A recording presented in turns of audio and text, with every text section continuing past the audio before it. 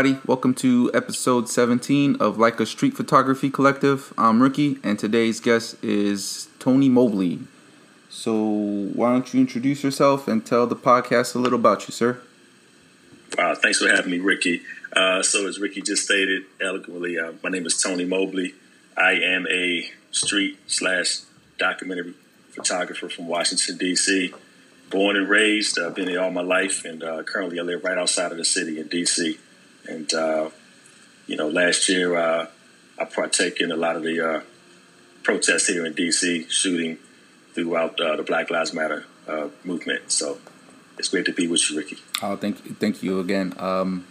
So first question is, you said you're in D.C. Do you know Craig Clark? Very not by now. name. Okay. Not by name, but that really doesn't mean anything because I may know that individual by face. Mm-hmm. So, okay, he's always in D.C. He does street portraits. Great photographer, great friend. So you'll probably bump into him one day. okay. The photo behind you, did you take it? Yes, I did. I took that photo back in 2018. That was during the first Unite the Right protests, which was about a year or so after Charlottesville.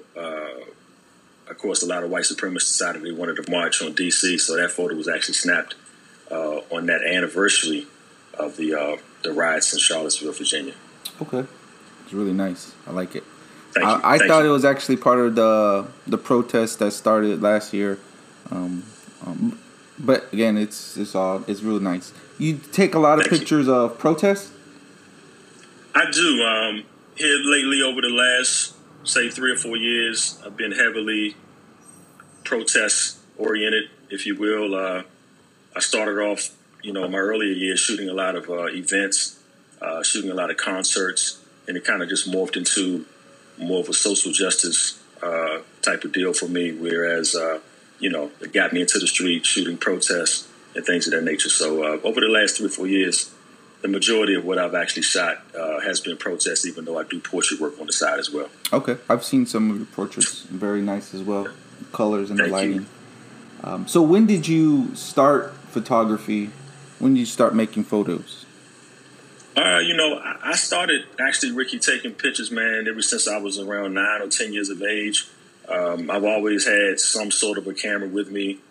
Back in the day, obviously, it was film. I've had the Instamatics, the little Vivitars with the little flash bulb on top. But I didn't really seriously get into shooting professionally until about 2010.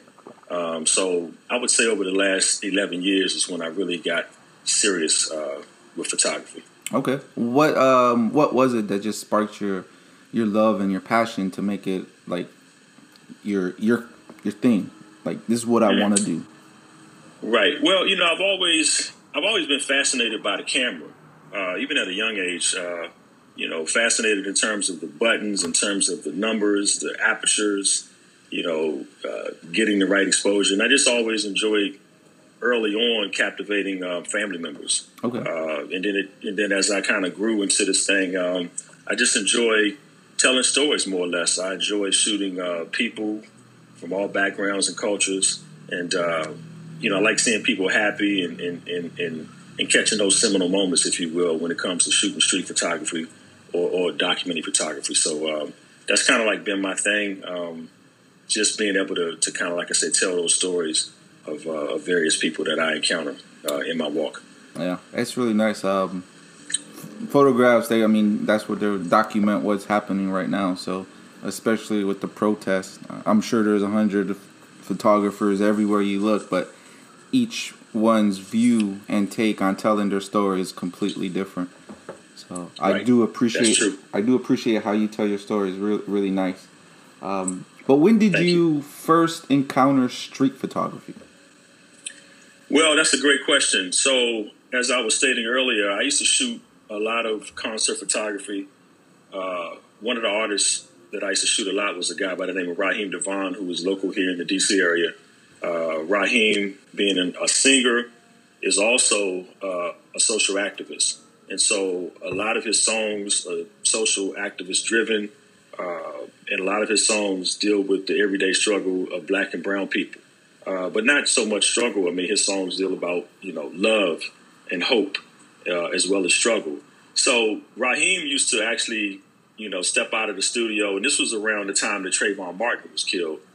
He had an internet radio show in D.C. called Studio 202, which is run by a good friend of mine named Ron Dixon. And so we decided to pretty much take to the street. Raheem would go out and protest. I think one of the very first protests that comes to mind was Occupy Wall Street, which, of course, kind of morphed into Occupy D.C., so on and so forth. And so that was kind of like the initiation, if you will, for me in terms of actually being out in the street, shooting those type of events. And from there, man, it just kind of took off to being more of a full-time thing. I felt more like I guess you can say like a self-worth, more self-worthy in terms of shooting. My people love concerts, love music, but I felt like I got more out of shooting real things, if you will, things that actually affected us in real time. And so that's kind of like where my main focus has been since that point. I got you. So I'm very similar with that feeling, because when I first started, it was landscapes, and then I moved into portraits, and I worked a lot into portraits, not professionally, just I wanted to learn. I wasn't really serious about it because I'm in the military, so military obviously consumes most of my time. But I would do it. Most of my photography was portraits, and then I kind of like was losing interest in photography altogether. And then I was introduced into street photography, and from there I've never thought of anything other than street photography. I still do a couple portraits here and there, but my main focus is on street photography, and pretty much exactly like you said, when you get out there, you just feel more alive. And every time I go out, leave the house, even if I go to work, I always have my camera with me, just because you never know. So. I like your work, man, and obviously you seem to be a fan of black and white like myself. Oh yeah. So I dig your work. It's cool, and just to see other kinfolk, I call it, in terms of photography. Oh, no worries. We have this kinship. It's dope to see, man, even on your side of the world, right? So that's dope. Yeah. So this Halloween weekend, do you know Dante Hendrix? No, not by name. No. Okay, he's putting together like a collaborative magazine he's trying to create for Halloween.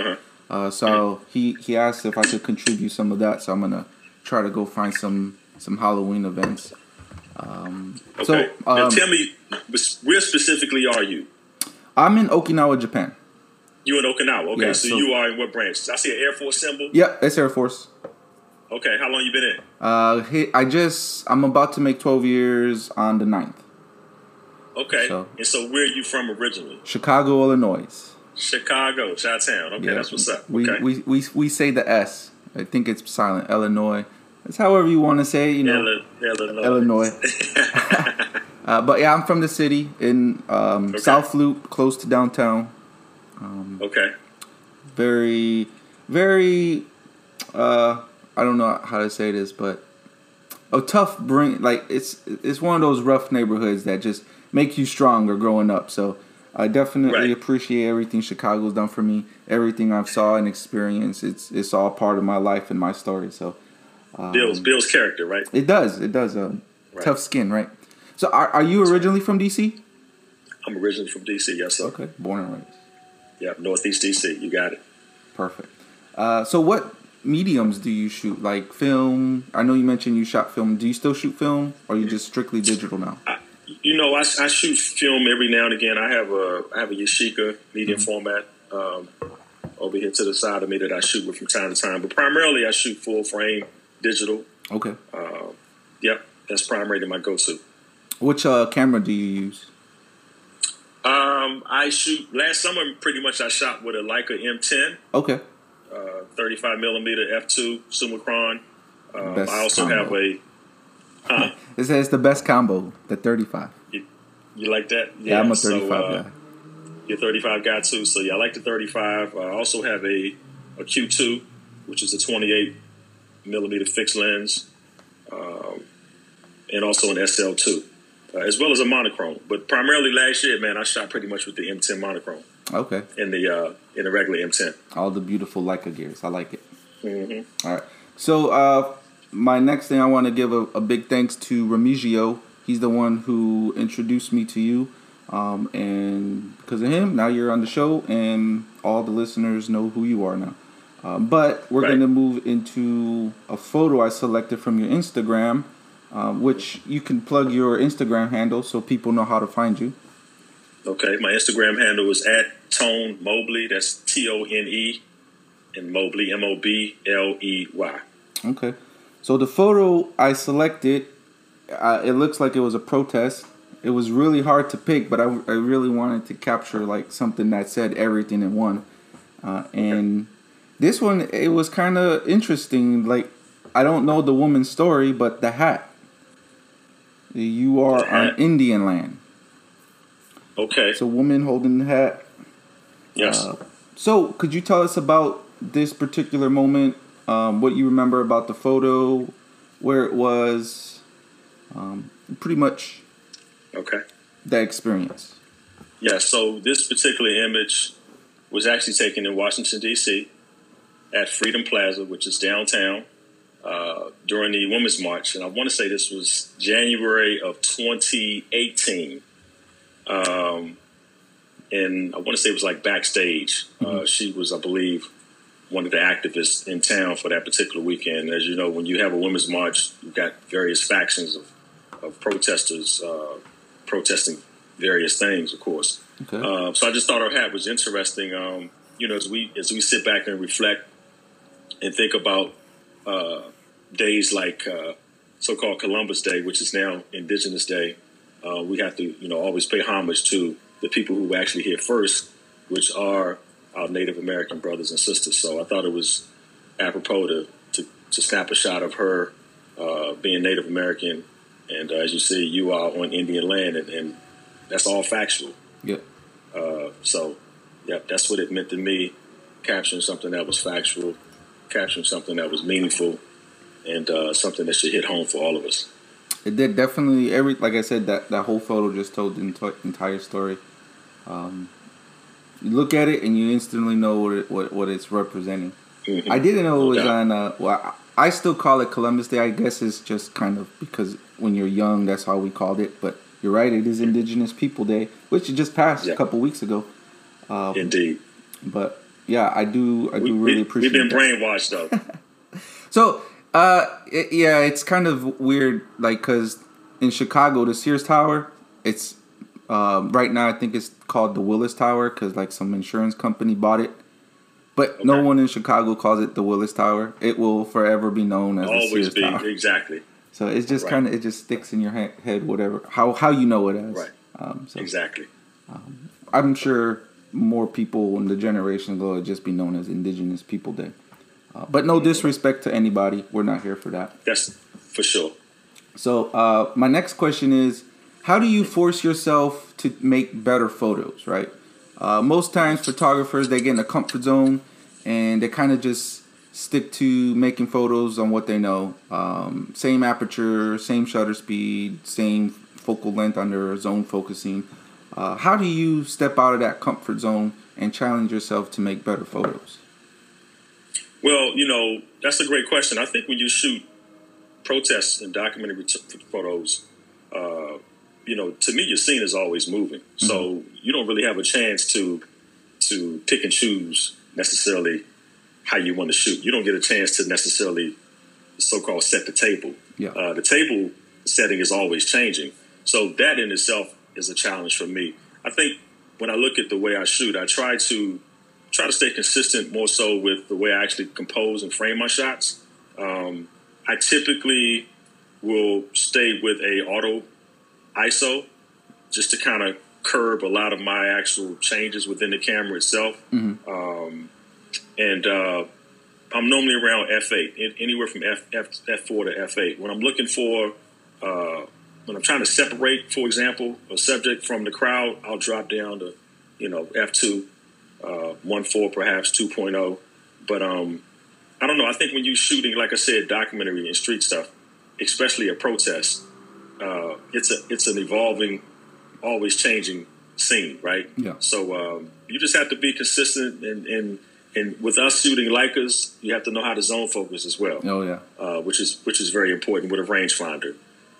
So I'm comfortable with the camera, but since the scene is always changing, man, hey, bro, it's like, man, you got to kind of like understand the flow of the camera and the scene and kind of go from there. Like, I don't think there's really a rhyme or reason when you're shooting a manual camera per se.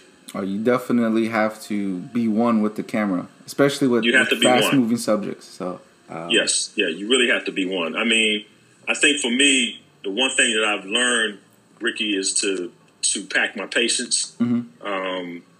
And I feel like when I'm patient, I feel like the shot will come to me in due time. I just have to scan the field, survey, and again pick out those powerful moments that I see. Yeah. And then I kind of just go from there.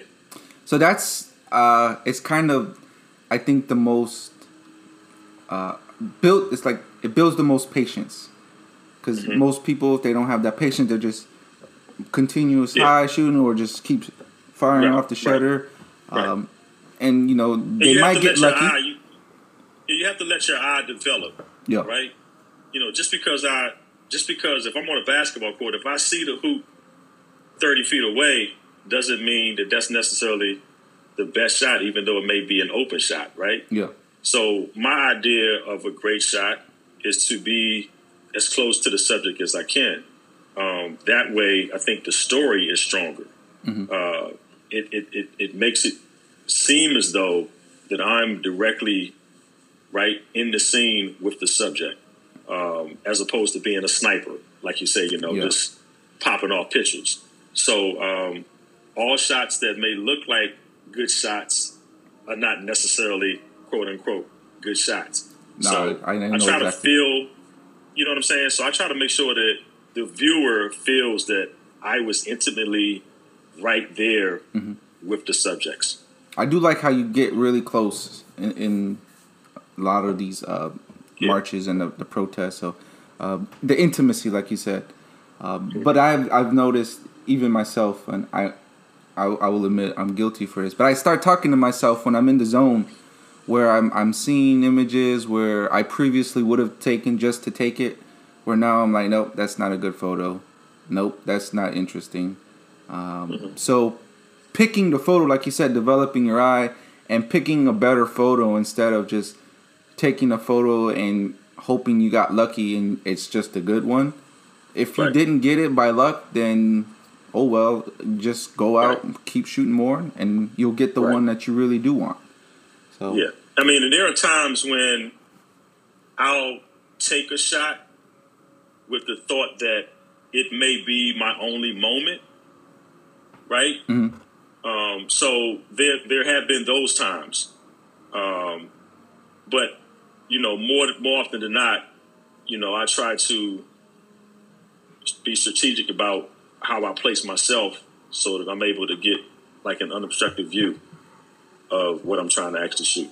Yeah, I hate obstacles. Where I see a really nice moment and I'll take something and there's just some kind of block, like a pole or something that's just, it shouldn't be there and it just ruins the image, and I'm like, ugh. Mm-hmm. But have you ever had a situation where you missed a shot where you felt like, oh man, this could have been my breakthrough shot, like this could have put me over the top? That's a good question. I've missed shots, let me just say that.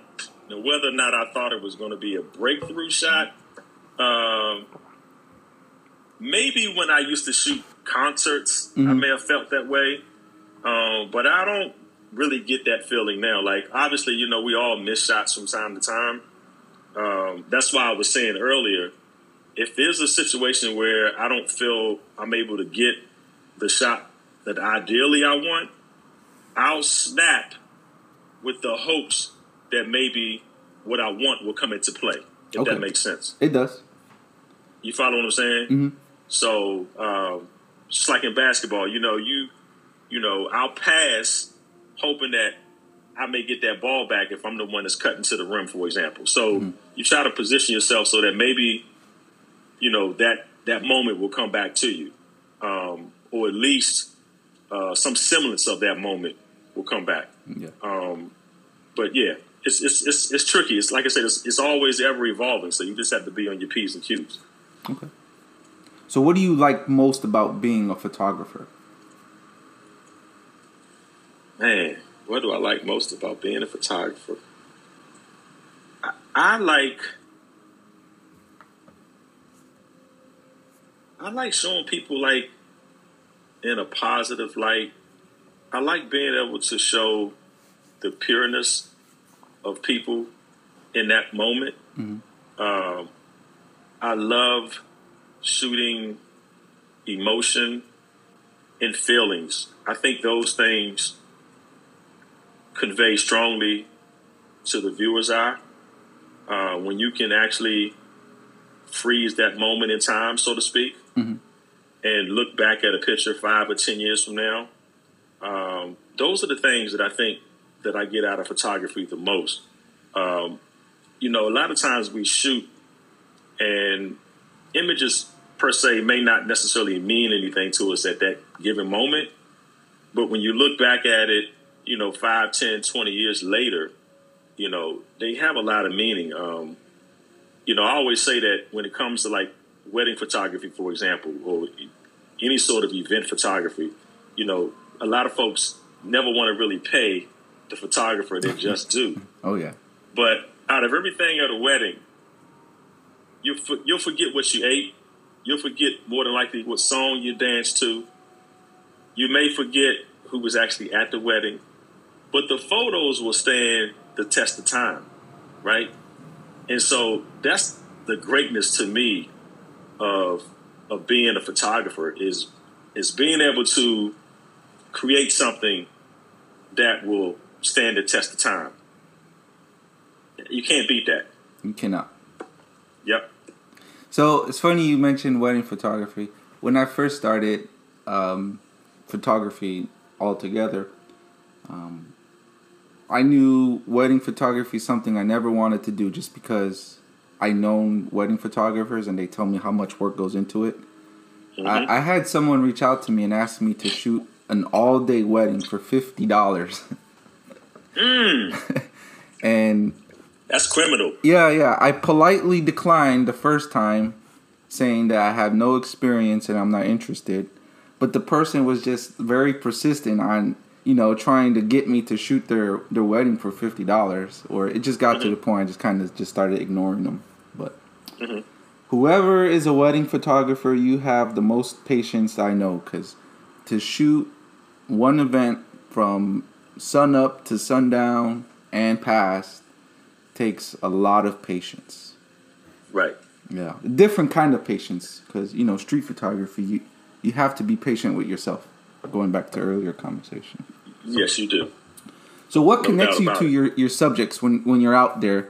How do you pick the subject you want to shoot? What is it? Like you just see someone and you kind of gather an empathetic feeling?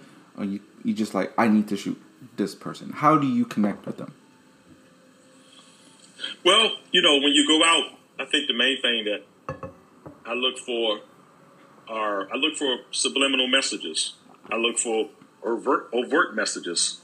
I look for all of those type of signs, including, various emotions. I look for, happiness, pain. I look for people that I feel like will help tell the story that I'm trying to actually create from the camera. And for me, I think the greatest joy I receive is when I receive messages from people all throughout the world who say that they felt like they were there at that particular moment.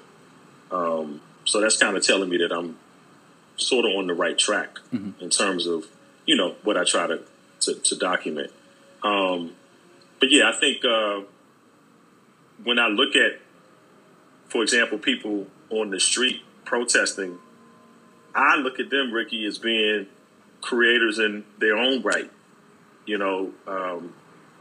They could be creative with call and response. They could be creative with various signs. So for me, in that respect, I think it's kind of easy to gravitate towards the more powerful messages that they're trying to convey, right? Yeah. So it comes kind of natural to me. I just have to pick and choose kind of like in what sequence I want to tell that story or who I want to approach, next in a sense. But I mean, last year was so powerful in the sense that you had so many moving parts. You just had to kind of get in where you fit in and make sure that you capture that moment the right way. For me, I think the most difficult part would be trying to just compose your shot the correct way, right? But there's enough out there, to tell those stories accurately. All right. So when you find a subject you want to capture, what do you want your photos to say? Well, I want my photos to say exactly what that person or persons is trying to communicate, is trying to, whatever messaging that it is that they're trying to get out, whether it's, a fit of rage, whether it's just a solemn Black Power fist in the air. My job is just to kind of document what I see in that particular moment.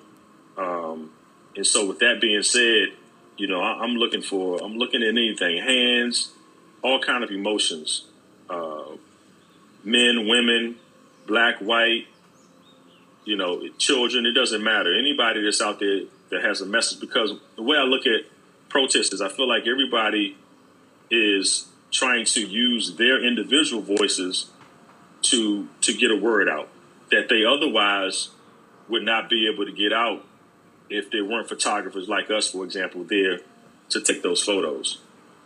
So, I'm just like a conduit, if you will, for people who otherwise cannot be or were not able to be at a particular event or protest. Okay. So I do know the protest that sparked a lot of the Black Lives Matter protests.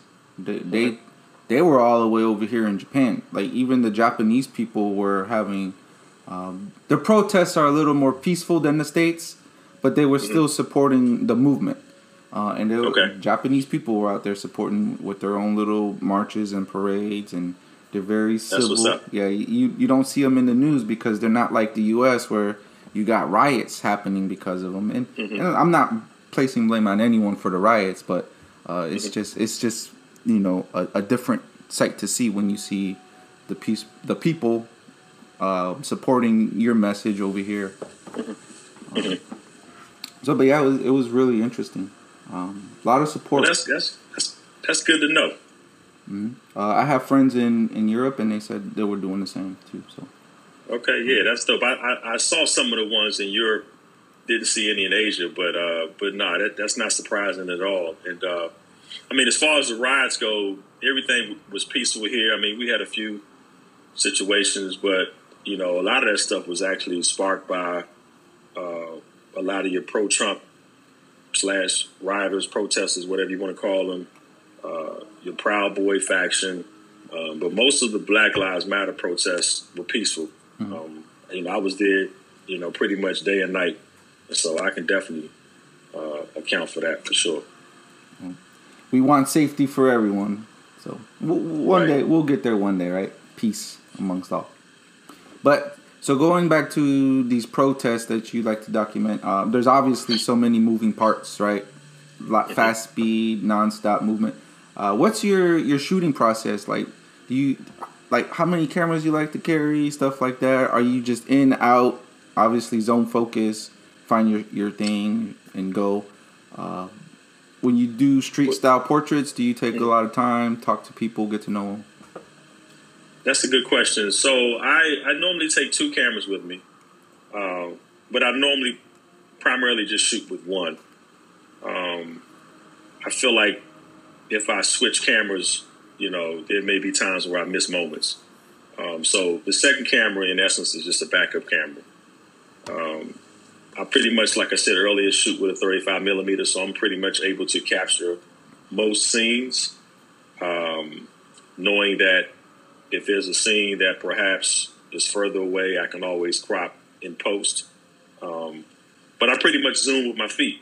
So if there's a situation where I feel like I need to be closer, I'll just move in to get whatever shot that I need. When it comes to fast moving objects or subjects, I should say, I typically am able to zone focus at times, but there are times when I'm able to mainly focus just straight through the camera. I'm just kind of used to and understanding distance in terms of where the subject is as it relates to, my camera. So, yeah, man, that's pretty much it. And obviously, if there's situations where I've got like a static subject where I'm able to focus in at that moment, then I can do that as well. Okay. Have you tried practicing, or maybe you're very fluent with it, muscle memory focus? I have.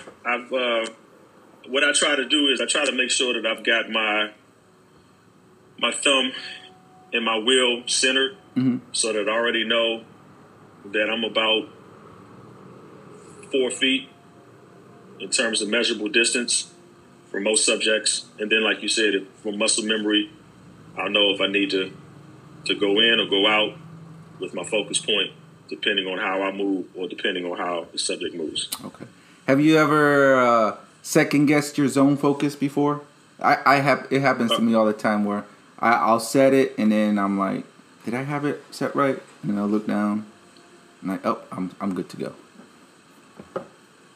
Yeah, normally when I'm zone focusing, I normally try to go with, like a f8, f9 aperture. So, I can pretty much get everything in focus. Yeah. I mean, you got to be skillful as hell to zone focus at f2. Almost, yeah. I've tried doing that once. A lot of missed shots on the M3. Right. This film's no good. Right. Yeah. So, yeah, man. F8 is always a sweet spot. If there's any doubt, obviously you can go all the way to F11, F9, just to make sure again, like you've got that range that you need. Mm-hmm. And more often than not, man, you pretty much get what you need. You might want to get a couple of shots off in between that range just to make sure, right? Mm-hmm. Yeah. But, yep. Okay. Are you working on any projects at the moment? Photo books, designs, short-term, long-term? I'm not really, per se, working on any projects. I am scheduled to do some traveling in January. I'm scheduled to go out to Ghana, so I'm thinking about taking this trip out to Ghana, and I want to obviously document my travels there. I do have, I'm trying to think, I just had some work that ended in a few museums, one being in Baltimore at Full Circle Gallery that just ended in September. I had a show in New Mexico museum that ended in September, but I've got a show coming up in January with three friends of mine, Dee Dwyer, Sharice May, and Andre Chung, that we'll be doing for Black History Month. Okay. And that will begin in January, and that will end the end of February. Also have some work going into the African American Museum sometime next year. Oh, that's really good. That's already been signed off on. We just got a delay due to COVID. It was supposed to happen next month in November, but due to COVID pushing everything back, it's not going to happen until 2022. Okay. So, congratulations what on I have that. going on right now. That's pretty big. Thank you, man. Yeah. Thank you. I appreciate that. So, how did you? Because I've been trying. And I'm a very social person. I can talk to anybody, so I just go into random places and I start talking to people, trying to, work with them. How'd you get your first show? I don't know how many exhibitions you've had, but it sounds like you may have had a few. Or is this your first one? Yeah, I've had 3 shows, not by myself, obviously, working collectively with other photographers, but I've been in 3 shows, and I'm about to be in 2 more shows. Oddly enough, man, I've had a lot of curators reach out to me through Instagram. IG has been great in that sense where, you know, fortunately for me, they've been able to find me and my work. And so that's kind of like how the conversation has started. Obviously, I've had some photography friends. For example, my girl, Vanessa Charlo, who was out of Miami, who had me in her Black Summer exhibit, which was a virtual piece up at the Gage Gallery at Roosevelt University. Mm-hmm. She tied me into that. And that was because, of course, we knew each other and she knew my work. So it's pretty much, I guess you could say, been word of mouth through social media, which has kind of worked out. Oh, that's good. Very, very, very glad. And I like to see people with great work get recognized and especially put it into those different platforms, shows, museums. You're the first person I've known to ever be their photos hosted in the museum. So again, congratulations on that. Oh, wow. Thank you. Well, you know what? Remigio he has work that's going in the African American Museum as well. Oh, he didn't tell me. So now you're still the first. He's the second. But, right. So I don't know when you spoke to him last, but we all got the word. This is what is this, October? I think we got the official word, I want to say in August. Okay. August, September timeframe. So yeah, man, that's going to happen. So we're both excited about that for sure. That's real big for both of you. So can't wait to see virtually, of course, because it'll probably be a long time before I go back to the States. Right. But I'm glad you mentioned Instagram. I want to ask you now is, what's your opinion on how social media is creating photographers? Well, I mean, I know there's been a lot of naysayers about social media in terms of how people don't like the algorithm, for example, how they don't like the so-called pressure of feeling as though they have to post to compete, if you will. But for me, you know, I turn stuff like that, man, specifically like IG, I just try to turn it into a positive. It's probably the best way for a freelance photographer like myself to get noticed. Probably the best way for people to get to know me as a photographer / artist, if you will. And it's free. You know, it's a free platform that allows all of us to express ourselves and to create work which can potentially be seen by thousands of people. And so with that being said, you know, I think it's a great tool, and that's exactly how I look at it. I look at it as a tool. I don't post everything on IG, Facebook, or Twitter. You know, I pretty much post, obviously, work that I'm doing currently. And I also think it's important for all of us to post to, in a sense, remain relevant, if you will. Mm-hmm. I'm not obsessive about it. You know, I know some people post a few times a day, but I just post to remain relevant, if you will. And obviously, if I'm working with a client or so, you know, I may post in that regard.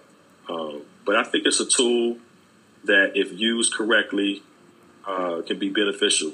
And it's been great for me in that sense. And, you know, in my mind's eye, I can't think of a better way during these times to get your work out there. And so it's been good. I agree with everything you said. I've asked and had conversations with friends, and I pretty much feel the same way, just using it as a tool now. It took a little while to try to overcome that pressure, how you were saying, where you have to post every day you want to be number one, right? Like MySpace top number one friend. Like if you weren't number one, you were always last, right? But it took me a little while. I got out of it, and now I strictly use it as a tool, like you said. I might post a photo once a week, if that. Mm-hmm. If not, then I don't feel no kind of way. Right, and I think it's important to understand. You know, you have to be careful of what you ask for, because, you know, there have been times when, you know, when we were extremely busy last year, where I would post and, you know, your phone was just jumping every 5-10 minutes, where you're just so busy, you're inundated with comments, you're inundated with inbox messages. It's all great, but there are times when you need to kind of like take a step back for your mentals, if you will, and kind of re-energize, because it can be overwhelming at times. Okay. Has anyone or anything changed the way you feel about photography? Has anyone or thing, situation, changed the way how you felt about photography? And give me, in what sense? Good or bad? Like you're shooting and you're like, oh man, this is why I'm out here shooting. And then you're out shooting one day and then you're like, oh, I don't want to shoot photography more. Has there ever been a situation where you were just glad to be a photographer? Let me say this. There's nothing that has deterred me from ever wanting to go out and shoot. There have been times, i.e. January 6th, when, I made a business decision and decided to stay home and not shoot. Mm-hmm. But that hasn't deterred me, or at that point it didn't deter me from actually shooting what I feel to be meaningful events.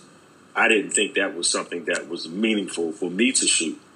But that's not to disparage any other photographers who felt like they needed to go out and cover that, right? Yeah.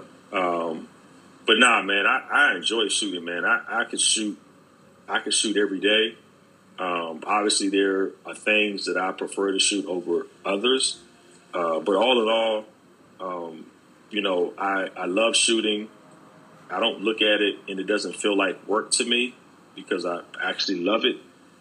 When it begins to feel like work, then maybe I may feel a different way. But I've always just had a pleasure with shooting. To me, it's very therapeutic. And it's a release for me, if you will, right? When I'm out shooting, kind of like doing my thing. So all positive on my end. That's good. So far, I haven't met anyone with negative connotations of photography. So photography is doing something good for all of us, right? Like you said, it's right. Most people say it's therapeutic, and that's how they release stress and disconnect from their everyday lives, and it brings them back, kind of like a refresh. Yeah. Cool. If anything, man, there are times when I feel like, I should have shot something. It could be a family member, anything along those lines. There are times when I felt like I should have maybe shot something that I did not shoot, and I may kick myself for that. But also, with that being said, I'm a firm believer that you have to maintain and retain some things just for memory, right? Mm-hmm. And just live in the moment. So I don't feel like I necessarily have to capture everything, but there are times when you think, oh, maybe I should have shot that. But, other than that, man, I love shooting, man. And, I don't see myself ever not shooting. Okay. That's good. So you said you're going to Ghana. Have you traveled to other locations outside of the U.S.? How many states have you visited? I've probably been to about 37 states, if my number is correct, 36, 37. I was just in the Bahamas last month with my wife, but we were on our anniversary, so I wasn't able to shoot a whole lot, but I did some light shooting, while we were down in the Virgin Islands, in Nassau. But yeah, man, I'm looking forward to this trip in January and getting out there and shooting that. That's going to be fun. Okay. So if you had the opportunity to shoot anywhere in the world, where would it be? If I had the opportunity to shoot anywhere in the world, where would it be? Wow. Narrow that down. I mean, I can't narrow it down. It's anywhere anywhere. It's anywhere. It's anywhere. Well, I've been to Egypt when I was in the Navy, so I've shot the pyramids. Oh, veteran. Yes, Oh, Navy. Veteran Day's coming up. Doing anything for that? More than likely, I will probably hang out with some of the guys That's cool. for sure. I want to go to Jamaica again and shoot that. I think right now for me, man, the thing that's on the forefront of my mind is this Africa trip. I've been to Paris. I've shot there before. Did some street stuff on my own. That was pretty cool. But yeah, man, in my mind's eye, I can't really think of anything per se. London is there because I know they probably got a real dope street scene. I love London for street photography. You love London? Yeah, I lived in England for 3 years, and pretty much the last year I was there, I was in London every weekend. After work, I would just go down, and I would shoot. I loved it. I still love London. Okay, and I definitely want to get down to Cuba at some point and shoot down there. I think that would be real dope too. So Dante and Remigio, actually, they've both been to Cuba, and they say nothing but good things. Like the shooting experience there is just one of a kind. So that's a place I would like to go. Yeah, it's not my number one, but it's definitely a place I would love to make it out there and get some shots in. Well, what's your number one? Bangkok. Bangkok, okay. Yeah, and only because I had plans to go. I have like this vision in my head on how I want to capture it, and it's like an itch. I'm not gonna get rid of it until until it's gotta gone. Scratch that Gotta itch. Scratch it. I've been to Bangkok before, but I've never shot street photography there, so I know what it's what I can get there. It's just very beautiful place. But that's my number one. Number two is Vietnam. There's another place I've seen photos of, and I've never been there, but it's a place I really want to capture. So those are my top two. Now, how long will you be in Okinawa? So this assignment is 4 years. I'm gonna try to extend to take me to 8. Hopefully, I can get my extension approved. And then the Air Force will send me to the next location. Okay. But thank you for your service. I have to thank you because you are a veteran. No doubt. Thank you as well. I appreciate that. You're welcome. So, of the places you've been to, would you like to go back and reshoot it? Right. Like for me, I've been to Paris once, and I had mixed feelings about it, but that's a place where I do want to go back and revisit if I ever had the opportunity just to shoot it. I would say properly with more tips and tools that I know in street photography now. Is there any location like that for you? I've always said that I would like to. I've been to LA several times, but I would like to kind of go to LA and just do nothing but street. I mean, just do nothing but shoot. I'm sorry. And I mean, I know they got a huge tattoo culture, which is dope. I know they got a huge skating culture, which is dope. So I would love to go to LA, man, and just shoot for 2 weeks. And obviously when I get there, it's like I'm doing 50, 11 other things, but that's kind of something that comes to my mind. LA is always, to me, a dope city. Love the weather. I actually went to a Leica Academy about 3 years ago, which was real cool. So that's probably my spot, man, if I had to think of one. I like Miami, too. Miami's a good street scene as well. If you're over in, I think it's Little Haiti, which is cool. I love the Wynwood District with the artists. If you've ever been down to Art Basel, that's always a good look as well. Yeah, so I used to live in Fort Lauderdale when I was going to college for graphic design. And I would visit Miami occasionally, go get some Cuban food or whatnot. But that was a long time ago before I even had my own camera. So I would probably go back to Miami and shoot it. Definitely spend a day shooting street photography. I have like so many destinations I would like to go and just shoot for a day or two. Yeah. But you mentioned Leica Academy. Are you self-taught photographer, or have you taken any classes, courses, degrees in photography? I am. I'm pretty much a self-taught photographer from day one. I've got a bunch of film that I've jacked up over time to prove it. I did take a course, though, however, from a good friend of mine by the name of Daryl Todd, who is a renowned photographer here in the D.C. area. He has his own studio called the Bakery Studio in Washington, D.C.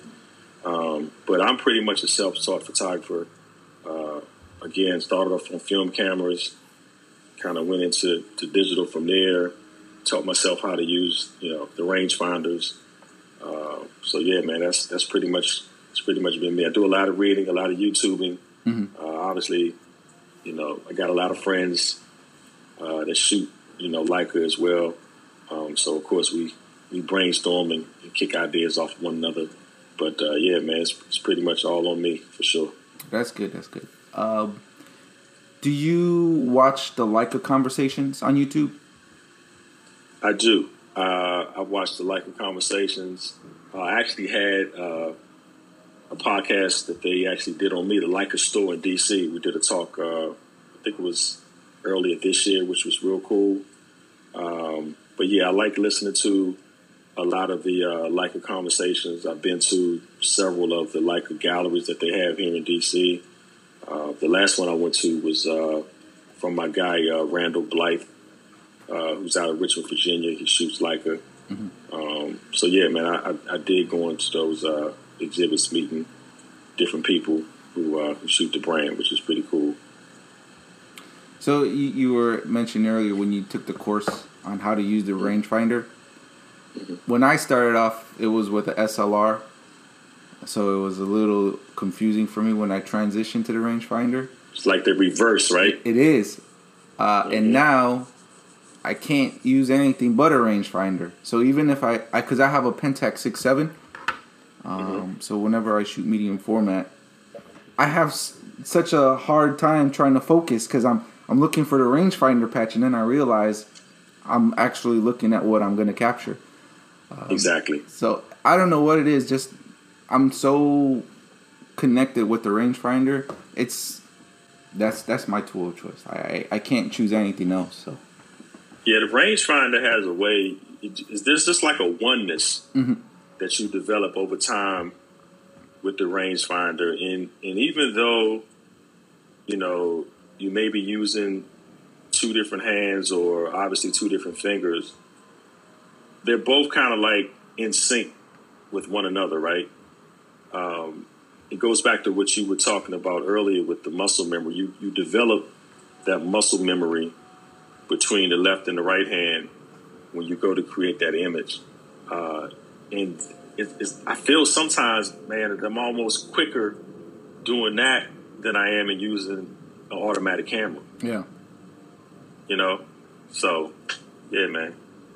There's no greater feeling when it comes to shooting when you have full that control. feeling. I guess, yeah, it's like hitting a golf ball and hearing the sound of the club hitting that white ball. It's nothing like it. Once you start doing it and you hear that sound, it's like, man, you wanna capture that same feeling again, and that's what shooting a Leica does for me.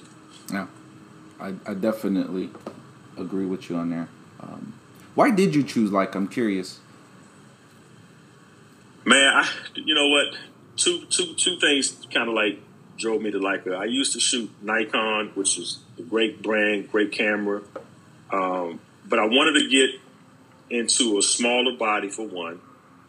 And when I found out, Ricky, that I could go to a smaller body and get the same image quality, if not better, to me it was just like a no-brainer. I also like the fact that, with the Leicas, by them being smaller bodies, they're more inconspicuous. They don't necessarily scream photographer /camera. be that as it may, it's funny because, as you probably noticed, the cameras are actually like a conversation piece because you don't necessarily see a lot of people with that style camera. It has that retro look, which is very attractive to people, men and women alike. I had women that always walk up to me. It's like, wow, that's a nice looking camera. Men do the same thing, and these are people that are probably not necessarily photographers, but they just know that the camera looks dope. Yeah. And so, again, as you know, when you can get those strong images, and I love the way that the skin tones are just so natural out of these bodies and lenses, it was just a no-brainer for me, man. And, obviously with it being a manual camera, they're better on batteries. And I just like the minimalistic approach to the camera. Mm-hmm. Not a lot of bells and whistles, not a lot of buttons. It's just straightforward shooting. And that's what I enjoy about it the most. Everything you said, pretty much, I feel 100% the same way. So cameras are obviously the most recognizable object in the world, right? So it's really difficult to shoot street photography with a SLR style camera because when people see it, they instantly recognize you're trying to take a picture, right? And a lot of people now, they're very indifferent about that. They don't want their picture taken. So holding the Leica and the rangefinder, you're less conspicuous because, like you said, not everybody knows, what the Leica is. It is a conversation starter. People approach me daily now. Oh, is that a camera? I'm like, yeah. Oh. The funniest one I get is that Fujifilm? I kind of giggle. Right. I have no gripes with Fujifilm. I actually shot Fujifilm for a few years until I'm actually 100% Leica. I actually just sold off all the rest of my Fujifilm gear. Okay. But I don't regret it. I love Leica, and I kind of just giggle, and I'm like, no, it's Leica. And they're like, oh, what's Leica? And then you're like, oh, it's just a camera band. Because if they don't know what Leica is, I'm not going to go in there. It's kind of like if you're driving a Lamborghini and no one knows what it is. And you're like, well, what is that? Oh, it's just a car. So, exactly. I like to stay humble, Right. I mean... That's a humble brag. It is. But, because... most people who do know what Leica is are like, oh, you're just an asshole with a very expensive camera. Well, yes, that's all true, but I don't, I'm not going to go and say, hey, my camera costs this amount, Right. I'm not all about that. It's just the perfect tool for me, and I use it and, like you say, connect better with it. And that's it. Hey, at the end of the day, that's the tool of choice that you chose. And, if it's a tool that fits you, then to me, that's just going to equate to you making better images. Mm-hmm. So yeah, at the end of the day, man, it is what it is. Definitely. All right. So, say a very promising, up and coming amateur photographer approaches you. And asks you for advice. What advice would you give them? The first advice I give anyone who I guess is starting out, in the business or starting out as a photographer is to shoot every day. Most photographers, when they're starting out, don't necessarily know what they want to shoot. So I always encourage people to shoot every day. And then that way, I think you'll develop into learning and figuring out what it is that you like best to capture. Obviously, if you like capturing sports, for example, you're probably going to be better at capturing what you enjoy seeing or perhaps doing. So my thing is always shoot what you like, shoot every day, shoot in different conditions. And with conditions, I'm talking about, your sunny conditions, low light conditions, shoot at various apertures so you can understand depth of field and things of that nature, and just develop a focal length that you perhaps like to shoot at. Because as we know, Some people like shooting wide. Some people like shooting, right, more of a longer focal length. And so with that being said, those are some of the things that I try to kind of impart on photographers that are new. And the other thing I'll always tell people is even if you have an automatic camera, learn how to shoot that camera in manual mode. Then that way you'll learn your exposures, you'll learn how to use your apertures, and you'll also learn your ISOs, right? Those three things, as we all know, are important to, making a great image. So yeah, those are my suggestions, man, that I have for anyone starting out. Okay, very, very. The wisdom is all in there. I like it. So, way in the beginning of the podcast, you mentioned you shoot with your ISO and auto. Mm-hmm. Were you nervous when you first tried that? That's something I was always curious in trying, but I've never done it. And let me just preface this by saying I shoot in auto ISO when it's a fluid type of situation. Mm-hmm. When I'm able to just set to 400, for example, on the ISO, I'll do that. I used to be a little nervous early on with doing the auto ISOs back in like my Nikon days because I felt like the camera always picked some crazy ass value. Yeah, that's super high on the range, and I'm like, it's in the middle of the daytime. Why is this thing selecting 8,000 as my ISOs? It's like this is crazy. So I like the fact now that you can select a range, and even in that given range, I feel like the cameras more accurately depict the correct ISO as you're shooting. So I do trust it more. And with that being said, my range is really not that great. Mm-hmm. I'll try to stick, depending on the time of day. If it's a bright sunny day, I'll go from maybe 160 to 800 on my range. And I'll go 800 because I know I may get into a situation where, for example, I got like low light, or maybe I'm in a shade spot where I need that extra light, that extra push. Mm-hmm. But I know that as long as I'm out kind of like in a well-lit area, it's probably going to always stay around 160 to 200. Okay. So, yeah, I feel comfortable with the way they have these new cameras set up. They're pretty accurate. Yeah, see, I'm aware about the ranges, so you could pick your max and all that. Yeah. I was real nervous to try it because I wasn't sure. I like to stay at 400. That's like my median.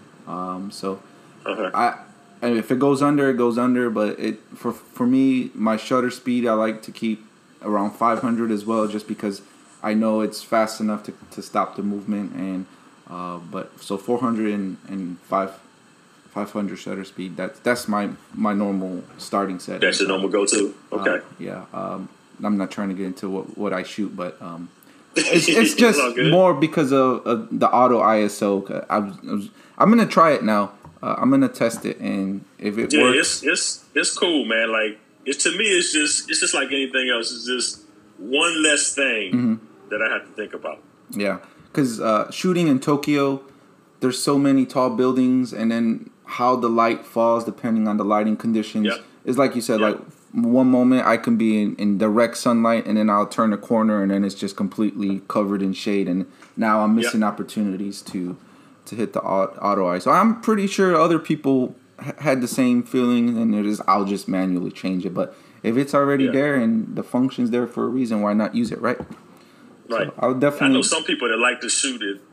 I know people that like to shoot it like 20,000. I'm like, I don't understand that, but for the life of me, like, why shoot at that when you can you can shoot raw, and then you can always bring that image back into a correct exposure mm-hmm. if you just maybe dial it back to say 8,000. Yeah. But everyone has their own different shooting patterns, so it is what it is again. So I'm actually really glad we had the auto ISO. I'm gonna test it, not today because I really need to get these focus shots, but one day I will definitely, and I'll let you know how it goes.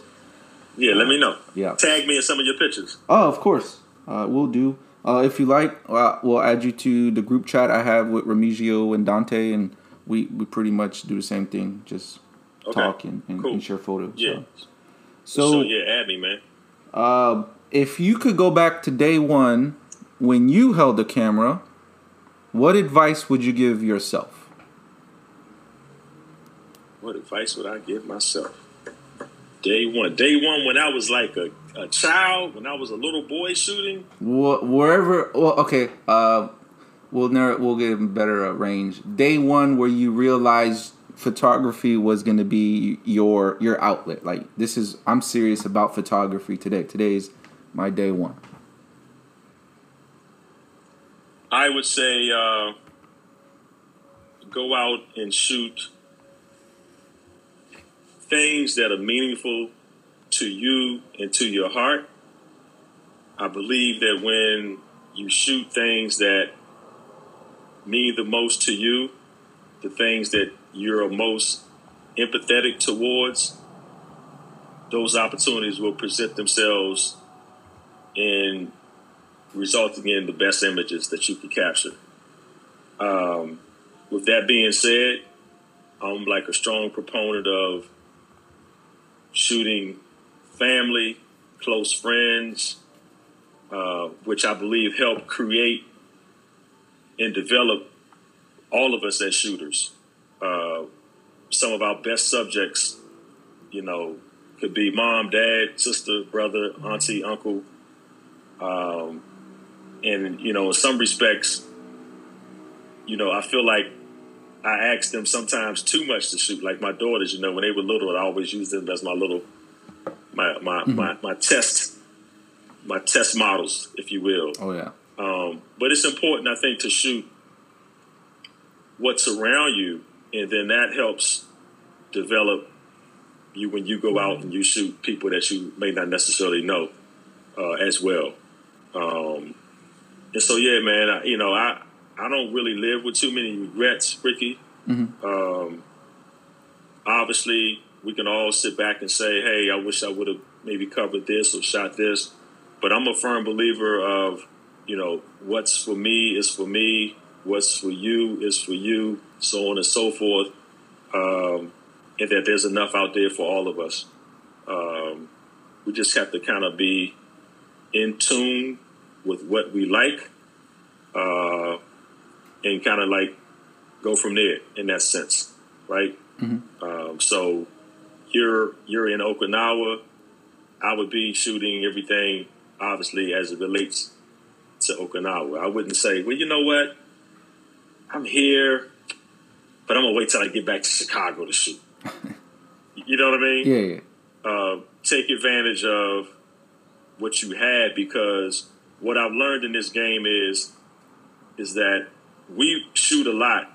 Some of the things that we shoot may not necessarily mean much to you, but it means a hell of a lot to someone else, right, who may not be in your position, who may not be able to be where you are at that given time, and it may mean something to them. And I'm learning that now, like, as I go, people will approach and say, man, I really like that shot, or I want this particular shot in this gallery. And I'm like, you want that image? And it's not that it's a bad image, but it just didn't hit me like it hit them. Just like a song. You can play a song, it may not mean a damn thing to you, but it may mean something to somebody else that you know. Yep. And so with that being said, I think it's just important to try to cover all aspects as reasonably possible, because you just may not know what it may mean to somebody else. Mm-hmm.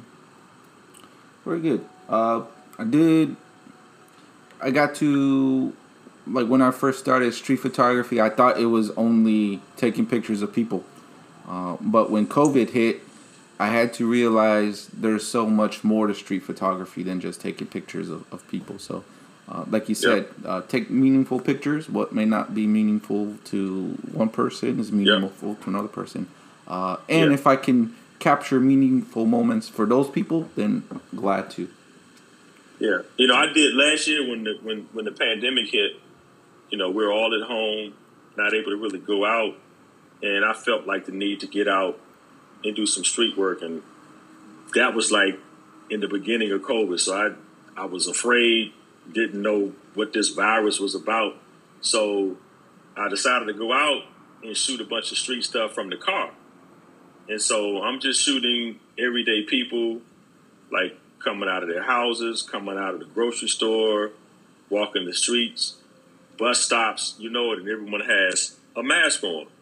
Well, I got a call from a local reporter, friend of mine. Her name is Megan Rivers. She's with the local CBS affiliate.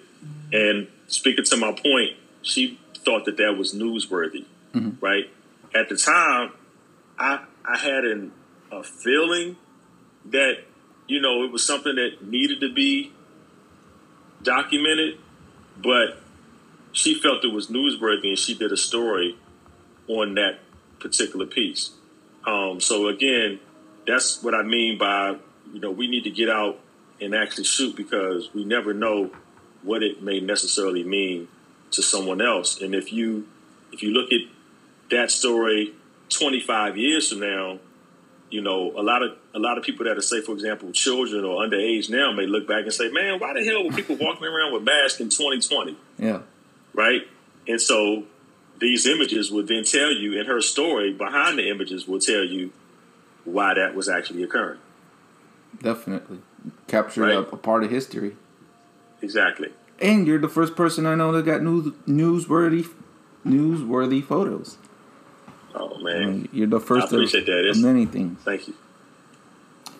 So, this is a portion where I like to highlight the not very famous photographer. When I say famous, I mean like Joel Meyerowitz, Gordon Parks, you know, someone that's not at that echelon of photography.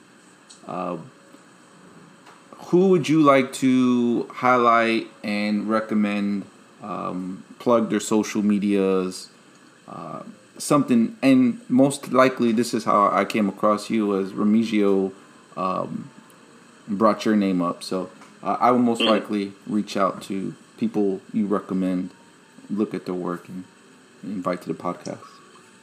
Okay. They don't have to be Leica shooters per se, right? They don't. You prefer? Would you prefer that? It's we try to keep it Leica, but you know, it doesn't always have to be Leica. Let me just say this, man. Like, I'm just like a regular everyday guy. You know, and when I say that, I mean I'm a freelance photographer. I don't work with any agencies per se. I've been fortunate to license work over the past couple of years, but there are a lot of photographers who are, I believe, more accomplished than I am. Obviously, I consider them my peers, but I look up to them as peers, if you will. One of my good friends, who I have been close with for the last 6 or 7 years, is out of Baltimore. His name is Devin Allen. I don't know if you heard of Devin, but Devin is. I know exactly who he is. I watched his Leica conversation. Yeah, Devin is my guy. Man, he's been blessed to obtain 2 time covers over the last 5 years. He's a Gordon Parks fellow. He does outstanding work in the Baltimore community. He's one of my closest friends in this business. You already stated Remigio Newton, who's also my guy. He's out of, you know, Brooklyn, New York. Remigio's a good guy. He came down last year, actually shot one day with me during a protest. We talked, you know, at least once a week. Down here in D.C., my girl Sharice May is a very accomplished photographer as well. She shoots on Capitol Hill. She also has had a few galleries, one being at the Leica store in L.A. Also, she has a show at the Leica store in Bellevue, Washington. And so she's outstanding in her own right. So those are just 2 to come to the top of my mind that actually shoot Leica. If we're talking about plugging other photographers, matter of fact, I got one that I missed. I out of Miami. I mentioned her earlier, Vanessa Charlo, good friend of mine. She is out of, like I said, Miami. Her family's from Haiti. Okay. She shoots like her as well. And she's working on a project down in Mississippi as we speak. And outside of Leica, the first person that comes to mind is a good friend of mine named Dee Dwyer. Dee is here in the D.C. area. She shoots, again, out of D.C., good friend of mine. And Dee, along with Sharice and another friend of ours named Andre Chung, will be exhibiting up at Montpelier Farms, which is in Laurel, Maryland, for Black History Month, January into February. So looking forward to that exhibit with the three of them. Yep. I hope your exhibit goes very successful. Thank you, brother. I hope to be there one day, so keep on going. Thank you for all these people. I'll get with you after behind the scenes, and I like to add their handles on how people can locate them in the podcast details. So okay. I'll get with you with that, and we can plug those. And then my final question is something I learned from Craig Clark. I ask everybody now is, what does street photography mean to you?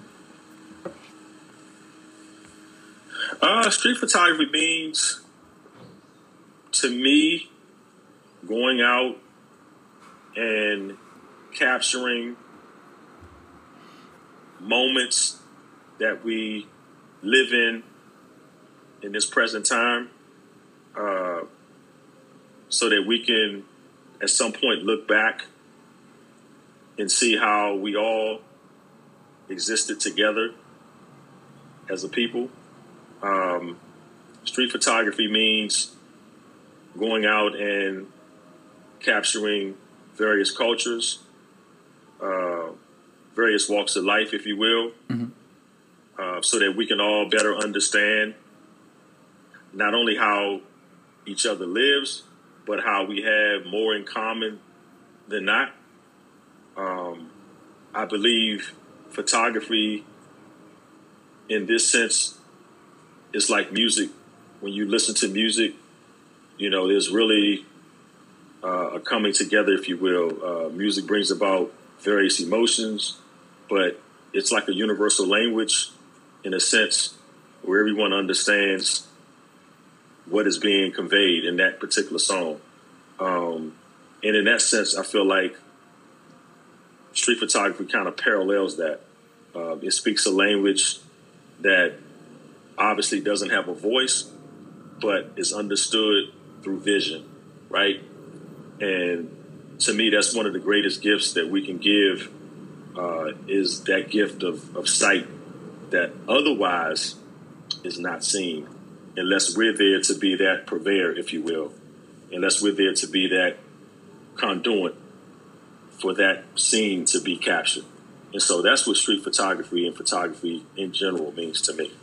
Oh, I like it. Conduit. First time I've heard the reference, especially parallel. I like it. I like to see other people's views, and it was a question that caught me off guard, but I was really glad that Craig Clark did ask me that, and I ask everybody I speak to, and everybody sees it differently. So I'm really glad you were able to share how you see it. Thank you. That's all the questions I have. However, if you like to ask me any questions, feel free. I'll answer just about anything. Okay, cool. Well, first of all, thank you for having me, Ricky. Oh, thank you for coming and taking the time out. It's really difficult sometimes, schedules and me being on one side of the world and most people are in the States. But I like to accommodate the guest. You're taking the time out, so I appreciate it. No, thank you, man. I appreciate the platform. My only question I have of you is, it's a great idea. What made you think about wanting to showcase photographers? Because I think it's a great idea. Well, thank you for this question. I was actually tired of feeling like my ability to be a good photographer goes overseen.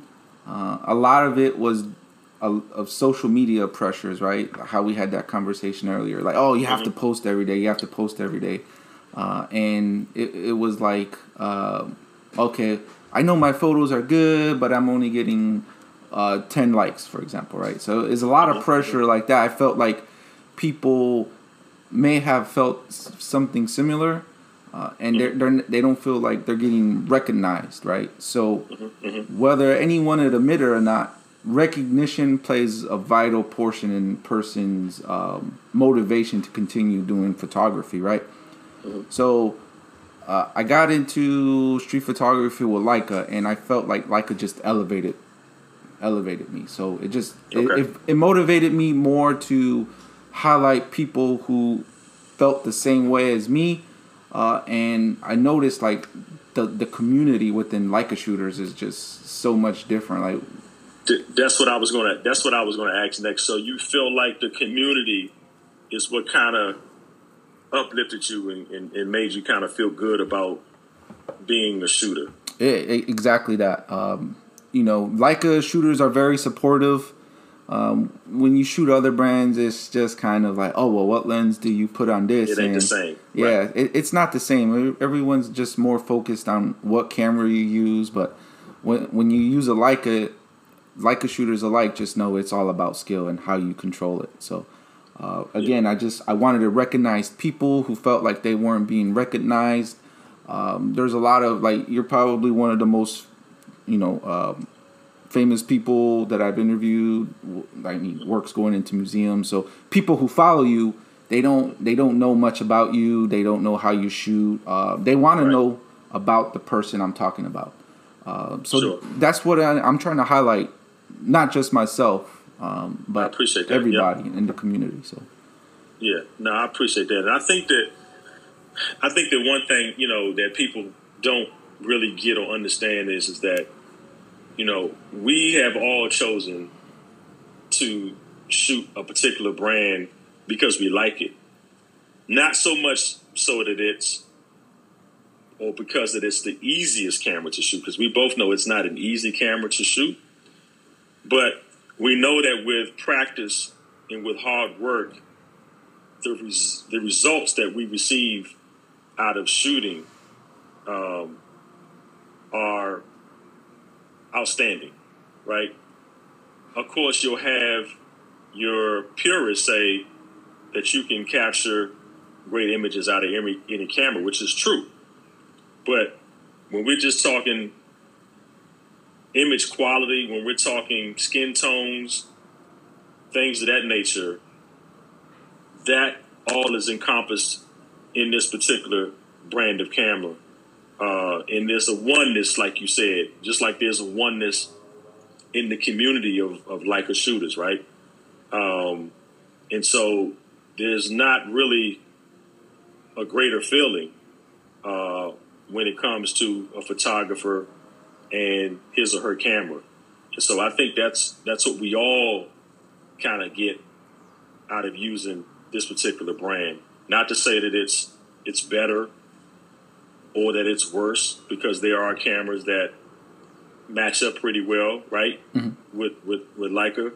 But it's something that, you can feel proud about, because it takes a while to master it. You just can't pick the damn thing up and figure it out in 2 days. And so with that being said, man, I think that's the joy out of it that we receive out of shooting with it. And when you can kind of bounce off the different ideas with other photographers who have experienced the same things that we've experienced, that's when the appreciation for the equipment becomes greater, because I know what you went through to master your camera, and you damn sure know what I went through, and so on and so forth. I definitely agree. Everything you said, yeah. And like you said, just when you shoot, you could essentially take great photos with any camera, but it's just I've shot every camera. Everybody who's listening to this knows I've shot every camera brand out there, and It's just something magical when you do shoot and create photos with Leica. It's just a different experience altogether. So totally different. I agree, 1,000%. So, do you have any other questions for me, sir? Nah, man, I'm good. You know what? I guess so. Well, when will this? Are we still on live? Yeah, we're still recording. Yeah, just when will this air, or when will you post it? I'm posting as soon as I stop recording. Yeah, shit! Okay. I try to go for one episode a week. So last week I was actually in Tokyo, so I wasn't able to record. But yeah, I'm gonna be, as soon as we're done here, just stop, record, and upload. So no editing. It's going up. All this little bit of side conversation we're having, it's included too. So okay, that's what's up. Oh man, well I appreciate you for sure, man. Appreciate No. I appreciate it again. So again, thank you. And yeah, enjoy the rest of your day. Hopefully you still have enough time. Maybe you can go out and shoot. But if not, it's late here. What is it here? It's 7:30 p.m. here. It's dark outside, so I'll probably watch some NBA basketball. It's Friday night, so okay, that's what it's gonna be for me. Sounds good. Enjoy your games, and yeah, I will get with you behind the scenes. Okay, man. Let's stay in touch. Yes, sir. All right. All right. Thank you. Bye. Bye.